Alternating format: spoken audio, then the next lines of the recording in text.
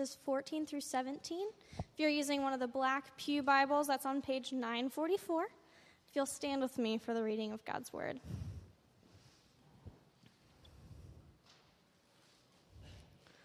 For all who are led by the Spirit of God are sons of God. For you did not receive the spirit of slavery to fall back into fear, but you have received the spirit of adoption as sons, by whom we cry, Abba, Father. The Spirit himself bears witness with our spirit that we are children of God. And if children, then heirs, heirs of God and fellow heirs with Christ, provided we suffer with him, in order that we may also be glorified with him. Amen. You may be seated. Thank you, Emily.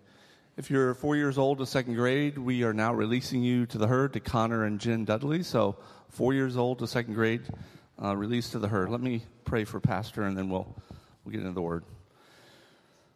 Heavenly Father, thank you for this man of God. Thank you for just the way that you continue to work and craft in his heart each and every week, a message that focuses not on us, not on this church, but on you and on the truth of the gospel. Lord, just give him boldness this morning to proclaim the truth through the word that he will teach and preach to us this morning. Give us eyes to see and ears to hear, and more importantly, a heart to be softened by what Jonathan is crafted because of the Holy Spirit working in him for us to hear. In Jesus' name, amen.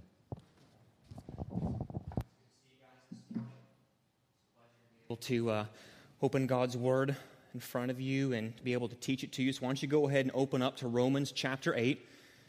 And as Emily read this morning, what we're going to be doing is concentrating. I've actually tweaked it a little bit. We're going to be looking at verses 13 through 16. And we're going to see two things this morning. If baptisms, right? Good thing. If you were like anywhere remotely excited for what happened, can we, like, right? Yes? I mean, that was good, right? This is what I love about baptisms. Being baptized is one of those great, just outward, external visuals of just what has actually happened to the inward heart of man. And so just to be able to see Sierra make that confession and be baptized, and the same for Angela, it was just so good. And I hope that you're encouraged by that, coupling that with the idea of just what we've been talking about for the Great Commission offering, coupled with the idea of what we've been hearing over the past couple weeks, especially in regard to just why we go, because Christ is worthy. If you heard David Platt say that, we go because Jesus is worthy of all worship. And there's people in this world who are not worshiping him. They're robbing Jesus of worship by giving worship to things that are not worthy of worship. And so these are the reasons why we go. And that's not just to the four corners of the world, it's even to people in our world. And that's where it's just beautiful to be able to have that picture of what Sierra and what Angela did for us this morning. So when we turn our attention this morning to Romans chapter 8, we're working our way through the great Romans 8. And what we've been seeing so far are just several ways that Paul is talking about the Holy Spirit, life in the Spirit. What does it mean to be a believer, a follower of Jesus Christ? And this morning what we're going to see is that God's children, those who are in Christ Jesus, they are called God's children. And those who are in Christ Jesus, God's children, can have assurance that they are in Christ, and they can know that they have actually been adopted into the family of God. One of my favorite TV shows that I occasionally watch is the series called How It's Made. Anybody out there, How It's Made? I don't know if it's maybe just because of my architectural background and where I came from, but I love watching that show. It just sort of scratches that curiosity itch about, like, I'm sitting there looking at my toilet going, like, how is this thing made? It's like, well, how it's made, God has the answer for that. Right? How do they make contacts? How do you make aluminum foil? I just saw one the other day where they show how they make a fountain pen. And so me and one of the other pastors, Brian Hubert, we're fountain pen just nerds. And so we sort of geek out about that kind of stuff. So I shot him that YouTube video. I was like, man, check this out. Like how they take the little nib and how they crush it and how they bend it and hone it and all this kind of stuff. It's just, there's just something about that show that just comes and it just answers those questions. Like, how do they make these things? And if you've ever been around children, you know that children are hardwired, seemingly, to think and operate this way as well. If you have children of your own, if you've ever been around children, they just seem to be hardwired in their DNA to ask at least two questions, right? Why and how? So we've all been around the kid as I ask the question, and you answer it, and he goes, why? And you answer it, and he goes, why? And why? It's like, all right, man, your curiosity, you can stop now, okay? He just always wants to go, why? Or we've seen maybe that little one in your life who wants us to know how things happen, right? And so they look outside and they see that giant tree in the front yard, and then you show them that giant tree came from that little seed, and they go, how does that happen? How does that little seed grow into that giant tree? Or maybe your kid's thinking a little bit deeper than that, and they ask, how exactly is it that Santa Claus on one night can fly over the world giving toys to every single kid, going up and down chimneys without getting caught or without getting stuck? It's like, all right, man. Okay. You're thinking, all right, I'll acknowledge that. I don't have an answer for that, but that's a good how question. All right, but then there's that dreaded how question that every mommy and daddy fears, right? When that little kid gets old enough to connect, like, mommy now has a bump in her butt, and so the question inevitably is, mommy, daddy, how are babies made? It's like, oh boy, all right, this is not, I don't know if this is quite the how question that we're going to have time to answer right now. But no matter what they're doing, the why and the how, children just seem to have that natural curiosity, which leads them to ask these questions of life, why and how. Now, when you turn to our scripture this morning in Romans chapter 8, like I said, we're going to tweak it a little bit. We're going to be looking at verses 13 through 16. Paul is going to turn and present us with some how questions of his own. Okay? He's going to turn and start putting these questions before us, these kinds of questions. How can you and I know if we really are children of God? How can we know if we really are children of God? How can you know if you have been folded into the family of God? How can we know if God truly is our Father and we truly are one of His sons and daughters? And as we turn our attention to the text before us this morning, our answer to this question, how can I know if I am a child of God, will come to us as the main idea of our passage this morning. And the main idea of verses 13 through 16, if you just boil it down, wrap it up in a nutshell, it would be this: the children of God are those who are led by the Spirit of God.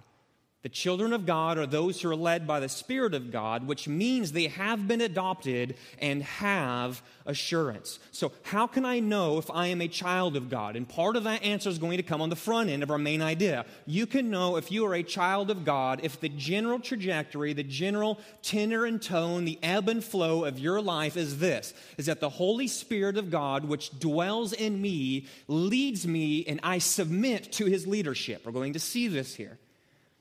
How can I know if I'm a child of God? It's this: the children of God are those who are led by the Spirit of God. And not only does that answer our question, how can I know if I'm a child of God, but Paul will continue on and show us that this same Spirit of God, which leads us, showing we are sons and daughters of God, is also the same Holy Spirit which comes to us and shows us, reaffirms us that we have assurance that we're in the family of God, because He is the Spirit of adoption, is what Paul is going to call Him. It's another name for the Holy Spirit. He is the Spirit of adoption, and He affirms with our spirit that you are actually a child of God. So now you can think of Romans 8, 14 through 16 like a room. So just as you have rooms in your house, and the way you go from one room into the next room is by a door, Paul is going to enter into the room of Romans 8, 14 through 16, through the door of Romans 8, 13. So in order to understand where Paul is going in verses 14 through 16, we have to understand what Paul has said already, touching on what we looked at last week in verse 13. So if you look in your copy of Scripture on the back end of 13, and we're going to read verse 14, you'll see that Paul wrote this: if by the Spirit you put to death the deeds of the body, you will live. For, verse 14, all who are led by the Spirit of God, they are sons of God. So how can I know if I am a child of God? In order for us to answer this question, we must see that there is an extremely tight connection between what Paul says in verse 13 and to what he says in verse 14. And that tight connection comes through that single little word for. Your copy of Scripture might have the word because at the beginning of verse 14. So he's going to say something in verse 13 and say, I can say this because or for this thing is true. So if by the Spirit you put to death the deeds of the body, you will live. And here's why I can say this to you, Roman Christians, and us here today at Delta Church. For all who are led by the Spirit of God, these are the ones who are the sons and daughters of God. So when Paul writes, for all who are led by the Spirit of God are sons of God, he's giving further explanation to what he wrote when he said, if by the Spirit you put to death the deeds of the body, you will live. Paul's point is this: to be led by the Spirit of God is the same thing as putting to death the deeds of the body. They are synonymous ideas which explain one another. To be led by the Spirit of God is to put to death the deeds of the body. To put to death the deeds of the body by the Spirit is to be led by the Spirit. They go hand in hand. They're inseparable. They're two phrases that are like a coin. A coin has two faces, the A side and the B side. You can't take one away and have a coin. A coin by nature must have two faces to it. And this truth of what it means to be those who are sons and daughters of God, you have this twofold idea, this coin with two faces. It is to be led by the Spirit of God, and it is to be led by the Spirit of God to put to death the deeds of the body. So to have the Spirit of God dwell in us means that we are led to hate the things that the Spirit hates, which is sin, and we are led to love the things that the Spirit loves, which is Christ. So those, according to verse 14, through the Spirit, those who put to death the deeds of the body are now called those who are led by the Spirit, and this is the path that leads to life and solidifies the fact that you actually are a child of God. If you hate the things that the Holy Spirit hates, if you are actively putting to death sin in your life, if you have this new desire to have nothing to do with sin and flesh and the way that leads to death, this is an indication that you actually are a child of God. Now, what we need to do is just insert a quick parenthesis here before we move on in regard to this idea of what it means for us to be children of God and to think about this idea of God's fatherhood to His creation. So if you pay attention, and if you just heard this phrase before, you see it in writing, you see it in newspapers, you can just even hear it on TV shows, the phrase that goes something like this, right? Just this idea that someone will come along and make the statement that we're just all God's children. We're all part of God's family. God's our Father, and just everybody is God's children. And what they mean by this phrase when they say we are all God's children is that every person who has ever existed, no matter what, is a part of God's family. But according to verses 13 and 14, the category of children of God, that title of what it means to be a child of God, is not all-encompassing for every person who's ever lived. Now, it's true, we are all God's offspring. We are all descendants of God. You get that argument in Acts 17. It's true that we are created by God. He is our creator, and that makes us His descendants, His offspring. But that does not automatically make us, as a person, a child of God. Sonship in the family of God, according to verses 13 and 14, is tightly connected to whether or not a person is being led by the Spirit to put to death the deeds of the body so they might live. This is what proves that they really are sons and daughters of God. You can't have one without the other. You can't make the claim, I am a child of God, but then live a life that is marked by not putting sin to death. It's a false claim. It's a false claim. So in the context of these verses, this is what it means to be led by the Spirit of God.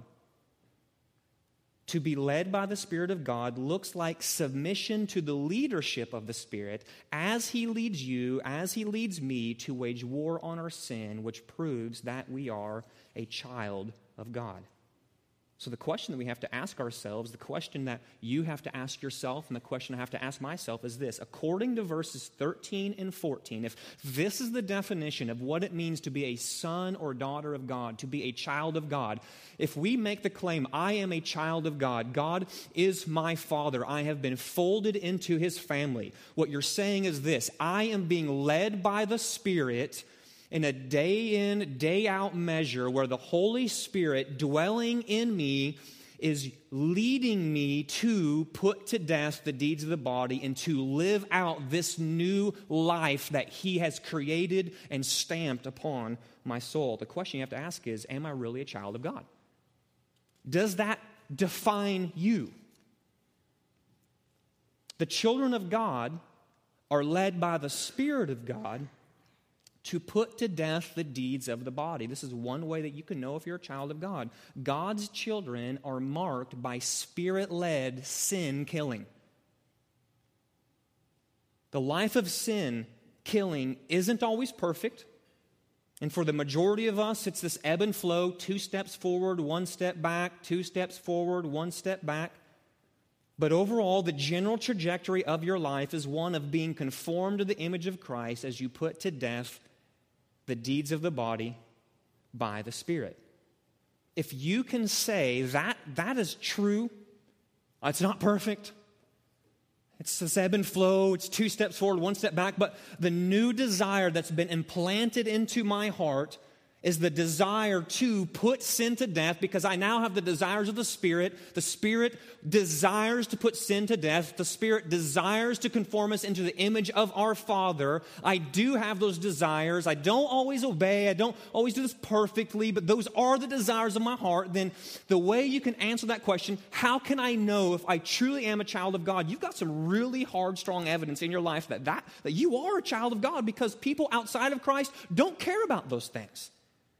The fact that you have those desires in you points as evidence in your life that you have been bought by the blood of Jesus Christ. Just think about the days before you became a Christ follower. You didn't give a rip about Christ. You didn't give a rip about being conformed in His image. You didn't give a rip about putting sin to death. You didn't care to follow after Him. You didn't care to pray. You didn't care to put your nose in the Word. Why? Because you did not have those desires. Those desires are foreign to the flesh. But now that the Spirit of God lives within you, you have this new desire to walk in a manner that is pleasing to the Lord, bearing fruit in every good work as you walk out your life empowered by the Spirit of the living God. But if your life is void of anything that looks like Spirit-led, sin-killing, then you can legitimately ask yourself, am I really a child of God? Am I really a child of God? So the Spirit of God leads the sons and daughters of God to put sin to death, but the Spirit also does something else. The Spirit leads us to see that God's children have been adopted. The Spirit also leads God's children to know they have been adopted. Look in your copy of Scripture, and you'll see this in verse 15. Paul writes, "For you did not receive the spirit of slavery to fall back into fear, but you have received the spirit of adoption as sons, by whom we cry, Abba, Father." So what's interesting here in verses 14 through 16, and even you'll see it some in 17 and in the next couple of weeks as we continue to work through Romans chapter 8, is that so far in Romans 8, and even so far through the book of Romans, this idea of sonship, this idea of being folded into the family of God, being sons and daughters of God, being children of the living God, has been nowhere on the radar. It's just been completely absent in the imagery that Paul is using to describe the life of a Christian as it's lived by the Spirit. It's not until you get all the way up to Romans 8:14 where all of a sudden Paul pours out this quadruple punch, this idea of where he goes, I'm going to dip deep into the well of the imagery of what it means to be a child of God, to be sons of God, to be sons, to be children of God, to be children, to be heirs. And he's just over and over again repeating repeating this idea. He's wanting to drive home that to be in Christ, to now have no condemnation, means that you are a child of God and you've been adopted into His family. And you get one of the great texts in Scripture that explains this idea of what adoption is. And it informs the way we do earthly adoptions as well. See, Paul was a Roman citizen, and as such, he would have been very familiar with the concept of adoption. This was a system in Paul's day of Roman culture that was just very common. It was something that people would know, just the rules and the inner workings and how adoption actually worked. See, in the Roman culture of his day, an adopted son was a son deliberately chosen by his adoptive father so that this adopted father can perpetuate his name. And this adopted son would even inherit this father's estate. And in no way was this adopted son inferior in status to a son born by ordinary means. It wasn't like there was a two-tier system. Being an adopted son wasn't a first-class ticket to second-class living. Like, here's my natural-born son, and then just here's my adopted son. It's not the way it worked. The way it worked in Paul's day was natural-born son, adopted son. They're equal. And sometimes what you even saw in Roman culture was this, that the adoptive son even was molded more into the image of his adoptive father than the natural-born son. There was no distinguishing mark between the two. To be adopted in Paul's day of Roman culture was a legal procedure which brought about full sonship for that adopted heir. And it's with this reality in the background of his mind that Paul's going to speak. He's going to look through the lens of these truths, and he's going to turn it and begin to discuss what it looks like to be spiritual adoptees, adopted into God's family. Paul writes, "You have received the spirit of adoption as sons." To receive the Spirit deals with the idea of our salvation and how we are now welcome members in the family of God. Paul wrote another letter called Ephesians. In Ephesians chapter 2, he says this, "Once you and I were by nature not children of God, but children of wrath, like the rest of mankind. And we were marked out as not sons of God, but actually sons of disobedience. But now for those who are in Christ Jesus, we've been adopted. We've been folded into the family of God. We are now sons of God, and we are welcomed as children of God. And at our conversion, see, when you and I heard the word of truth, the gospel of our salvation, and believed in Christ, we were sealed with the promised Holy Spirit. Just again, examples, Sierra and Angela. In the moment that they came to that place at their conversion, when they heard the word of truth, when they heard the gospel message that God really is holy, sinners cannot have a relationship with Him, it makes me, in a very bad way, I need someone to reconcile me to God, God to me. Jesus Christ, the person and the work of Christ on the cross can actually accomplish it. I believe that. I embrace that by faith.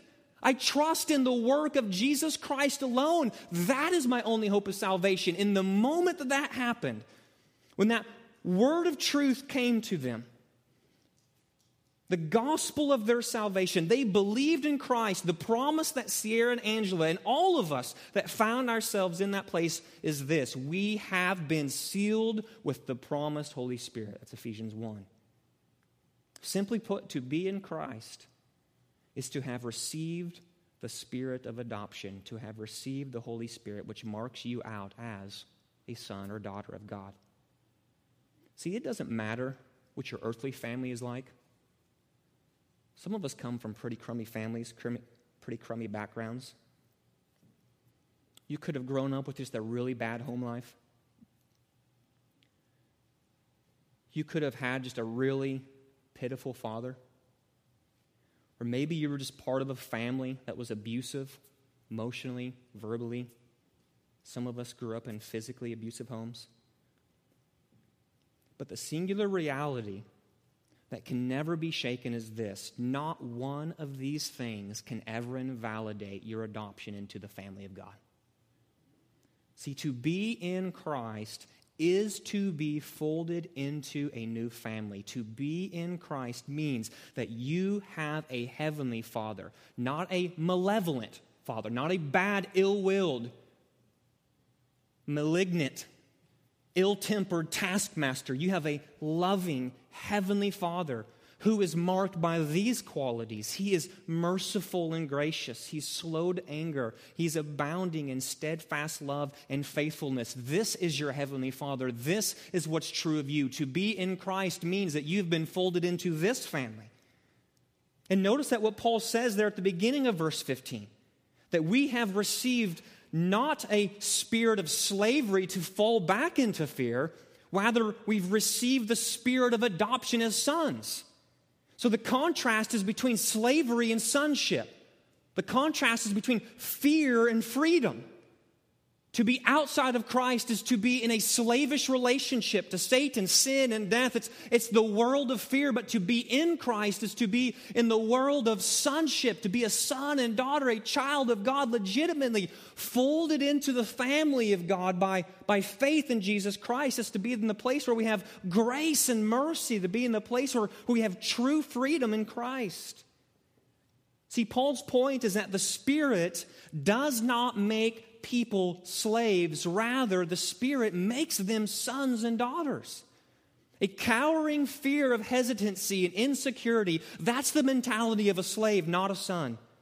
But when God declares us not guilty and sends His Spirit into the hearts, what we do is we finally see God the Father for who He is. The good Father, the loving Father, the gracious Father, the merciful Father, the Father who abounds in steadfast love. This is your Father if you are in Christ. See, the spirit of adoption not only comes and He brings us and folds us into the family of God, but Paul writes that it is this spirit of adoption, the Holy Spirit, who confirms with our hearts, yes, son, you are, yes, daughter, you are in the family of God. And we know this because it is by this Holy Spirit that we cry, Abba, Father. It's no longer It's no longer pushing away from God. It's no longer hiding from God. It's no longer seeing Him as that malevolent, gray-haired man that's just distant and far, but it's we're brought near. We see God for who He truly is. He's our Abba. He's our Father, and it leads our hearts to cry out this term Abba. Abba's a weird term. We don't use it a lot. It's an Aramaic term. Jesus spoke Aramaic. Abba just simply means this. It's a term for daddy. We no longer just view God the Father as that distant God, but we now can actually draw near to Him. The creator and the sustainer of the universe. He's not that far off, distant deity. But we can now draw near to Him like a father loves a child and a child draws near to a father. For a child of God, the Father is just not some distant, faraway deity. No, the Spirit within us creates such a level of intimacy with God the Father that we can now call the Creator and Sustainer of the universe Daddy. And if you find that inclination in your heart, in your spirit, what Paul is writing in verse 15 is this. The reason why we are able to cry, Abba, Father, and to see Him as He truly is, as the loving Father that He is, it's because you have the spirit of adoption in your heart, which is leading you to cry out this way. And it becomes one of the other ways that we can know if we truly are a child of God. See, another way we can answer our question, how can I know if I'm a child of God, is to consider how you think about God and relate to Him. How do you think about God? How do you relate to Him? See, if God is this boss-like taskmaster that you have to obey out of fear because He might, quote, get you if you don't obey Him, then that is attempting to relate to God out of a spirit of slavery driven by fear. But on the other hand, if you see God as your Abba, as your daddy, as your father, and you relate to Him as a child relates to a loving father, then that is relating to God out of your adoption into His family through the Spirit. See, in our natural state, we will approach God in a spirit of slavery and fear. But the Holy Spirit wipes this whole stance away and brings into our heart a sense that I can actually approach God on a family basis. I don't have to approach Him in fear. I don't have to approach Him with this slavish mindset of, I better behave, I better act right, I better do these things, this cowering, insecure fear before God, because if I mess up, He might get me. That's how slaves would relate to masters. That's not who we are if we are in Christ. We are sons and daughters of God, and sons and daughters of God can relate to God on a family basis as His beloved children. So here are some questions to help you just dissect, to discern where you're at on this slave-sonship spectrum that Paul gives us in verse 15. How can I know where I'm at? How can I know if I'm really a child of God? Ask yourself, how do you relate to Him? How do you think to Him? Because the way you relate to Him and think about Him will help you discern if you are approaching God in the slavish mentality that is void of Christ, or if you're approaching Him and relating to Him in a way that is truly like a son and daughter of God. You can ask yourself a question like this: do I obey God under compulsion because I have to? Or do I obey God out of love and joy in my Abba Father? Slaves obey their masters out of compulsion because they have to. Because if they don't obey, master's going to get me. Sons relate to their father as sons, obeying their father out of love and joy for the sake of their father. Another question you can ask is this: do I live in a state of insecurity? Do I live in a state of insecurity, constantly wondering, if I slip up, God might punish me? Or do I live in a state of security, recognizing that if I slip up, my Father will forgive me? Another question you can ask is this: is my concentration of my life, is the concentration of my life focused on external behavior with the hope of winning God's favor? Or is my concentration focused on my relationship with God, realizing that I already have all the favor I could ever possibly receive in Jesus Christ? See, the slave says, I need to relate to the Father so that I can earn something from Him. After all, He's ill-willed, He's a taskmaster, He's mean, He's not benevolent, He's not good, He's not loving, and I want to be in His good graces. So what I'm going to do is I'm going to cower before Him and come to Him, and I'm going to just try to earn His favor, earn His grace, earn His love by living in a certain way, so that if I perform certain deeds and do certain things, then hopefully what I can get out of God is favor and grace and love and mercy. That's the mindset of a slave, and we haven't been given that mindset. That's the mindset of fear. We haven't been given that mindset. But the son and the daughter of God recognize this: I can concentrate on my relationship with God, realizing I don't have to earn His favor. There's nothing I could ever do to earn His favor. Why? Because He's already poured out His favor towards me in full measure in Jesus Christ. And it's nothing that I've done. It's all what He has done, and I've been folded into the family of God by grace. What is grace? Grace is unmerited favor. If you are a child of God, you are the recipient of the unmerited favor of God. That is what folds you into the family of God and adopts you into the family of God. I mean, it's the picture of the prodigal son in Luke 15, right? What do you have? The two brothers. The one brother who looks like he goes off the deep end, runs off into the far country, having completely scorned the love of the father, comes to his senses, and as he's coming back to the father, it's that famous conversation. Well, he's rehearsing in his mind. Let's see, my dad's probably going to be really angry. He's going to be really upset. I have no grounds basically to stand on, so as I approach my father, maybe what I can do is work out this deal where I won't really be a son, but maybe I can be a servant in his household, and I'm going to try to basically eke out this confession. I've sinned against God, I've sinned against you, and what I need to do is just make myself right. And before the son who has squandered his father's inheritance comes running up, walking up the road, what happens before he can even eke out a confession? The father, with extravagant, unmerited, obviously, favor. The son has done nothing to deserve the ring, to deserve the robe, to deserve the slaughtering of the fattened calf, to deserve the party that's about to erupt. the father comes dead sprint right down the aisle, running towards the son, pouring out favor and grace upon the son, folding him in, celebrating, my son who was once dead, he's alive. He's here. Fold him into the family, bring him back. He's once was thought gone and lost, and now he's been found. And the whole time, what's happening with the older brother? Bottom lip hanging out, face crunched up, arms folded, sitting over in the corner. And he's just PO'd. Angry. Upset at the father's favor. Upset at the father's grace. And what's his confession? His father looks at him and goes, what's your deal, man? Your son, or my son, your brother. We thought he was toast. He's back. Let's celebrate.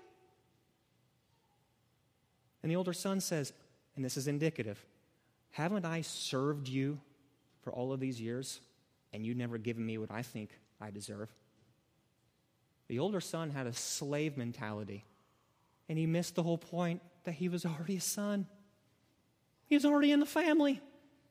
And there he was living like a slave. I've served you all these years. How come you haven't given me what I've deserved? And that's exactly what Paul is talking about here in verse 15. You and I have been set free. When we received the Holy Spirit, we did not receive a Holy Spirit that leads us into slavery to fall back into fear. Well, no, we have received the Holy Spirit who leads us to the place where we can know our adoption as sons and daughters of God. And to know our adoptions as sons and daughters of God is to swim in an ocean of grace. See, the Spirit of God leads the children of God to put sin to death. We saw that in 13 and 14. He also leads the children of God to know their adoption as sons. We just saw that in verse 15. But lastly, the Spirit leads God's children to the place of assurance. So if we haven't gotten the point already, how can I know I'm a child of God? Just think about your relationship to sin. Are you fighting it or are you not fighting it? How can I know if I'm a child of God? Think about this. The Spirit and the way He confirms our adoption in Him. Third point, how can I know if I am a child of God? Verse 16, the Holy Spirit Himself bears witness with our spirit that we are children of God. See, in this world, it is possible to have assurance that you are a child of God. You can know. You can most definitely know. You can know that you have received the Holy Spirit. You can know that you are a son or daughter. You can know that you're a child of God. You can know that you have been ransomed and redeemed by Christ. And Paul writes that it is by the Spirit Himself. It is the Spirit Himself who bears witness with our spirit, which brings assurance that we are children of God. See, when we cry out to God as Abba, the Spirit of God somehow comes alongside us with our spirit and gives us assurance that we truly are in God's family. This is how we can know if I am a child of God. See, one of the things the Spirit does is He bears witness. He testifies. And the idea behind this word of testifying, the idea behind this word, this word group, bear witness, what this thing the Spirit does is this idea of an authoritative witness who steps into a courtroom to solve a difficult case that seemed like it could never be solved. Okay? I love the way Tim Keller, he illustrates how the Spirit bears witness with our spirit. He writes this: the picture Paul is painting looks something like this. There's a trial going on, and the defendant is being accused of a crime. There seems to be some evidence against her, and there is some evidence in favor of her claim of innocence. Right? So this defendant's on trial. She's claiming, I'm innocent. I wasn't at the scene of the crime. There's some evidence that seems to back up what she's saying, but there's also some evidence in the courtroom that seems to go against what she's saying. So where do we go? What do we do? What happens to that defendant? So then suddenly the defense team stands up. They point to the door, and in through the door walks this star witness. And this star witness can be proved to have been at the scene of the crime.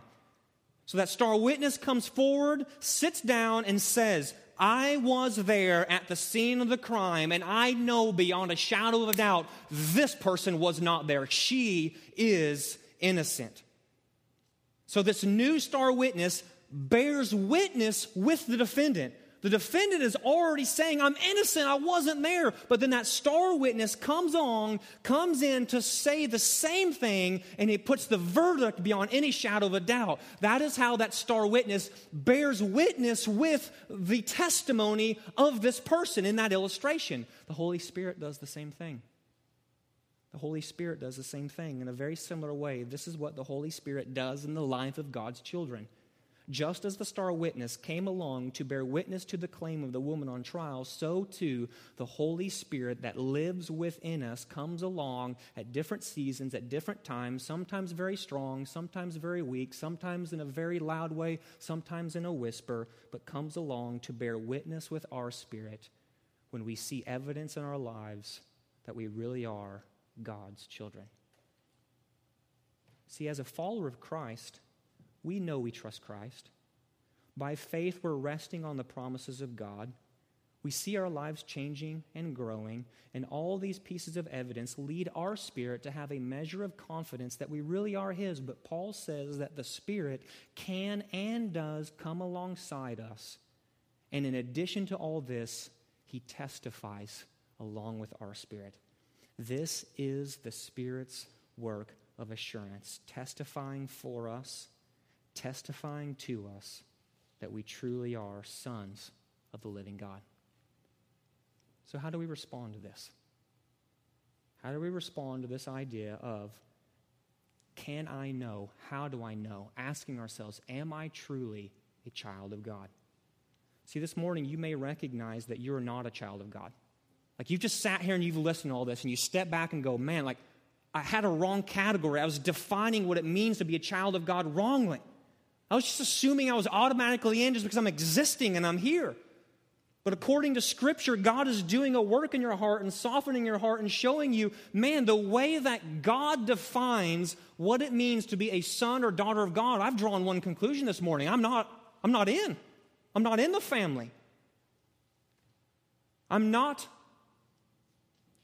a son or daughter of God. The question then becomes, how do you move from slavery to sonship? Because what you've just drawn is this conclusion. I am actually living as a slave. I'm not relating to God rightly. I'm not folded into the family of God. And the answer is not this. Try harder. Do something. Obey God more. Do more works. Try to earn His favor. That is not the answer. No, the way that you move from sonship, the way you move from slavery to sonship, your only hope is resting in God the Son. God the Son is the one who folds you and me into the family of God. That is your hope this morning. The grace of the good news that Jesus Christ is in the business of ransoming and reconciling people from spiritual slavery into the family of God. He is the one who removes the title, the yoke of spiritual slave, and brings us into the place where we can declare we are spiritual sons, spiritual daughters. We're folded into the family of God. If that's you here today, then that is what you need. You need the grace of Christ, not anything you can do. But it's running. Like Luke 15, the younger son, the prodigal son, running, making a beeline toward the father, going, man, I don't know what I'm going to do. I've really messed up. My whole life is ate up. I've basically lived all of my years apart from God. What am I going to say to God? How am I going to plead? And before you can even eke out a confession of, man, my life has just been completely lived towards hell-bent living, God the Father steps in and goes, I know. I've got grace, favor, unmerited. You obviously haven't done anything to earn it. That's the part of the confession you're thinking in your mind, but here's what I have for you. I have unmerited favor. I have grace.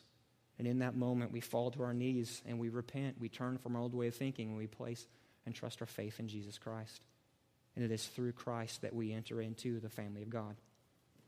But see, if you're a believer here this morning, perhaps you found yourself living like a slave even though you are a son.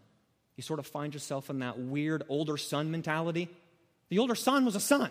It's in his name. The older son. He was in the family, but he was the one actually living like a slave. And some of us as believers here find ourselves in this place.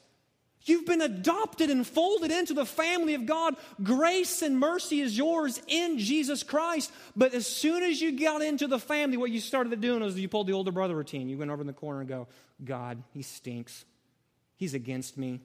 He's not for me. How can he ever know my situation?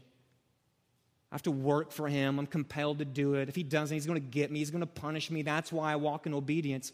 And here today, the corrective measure is this. It's not go out and fix yourself. It's this. It's recognize the same grace that brings you into the family of God is the same grace that sustains you as a son of God.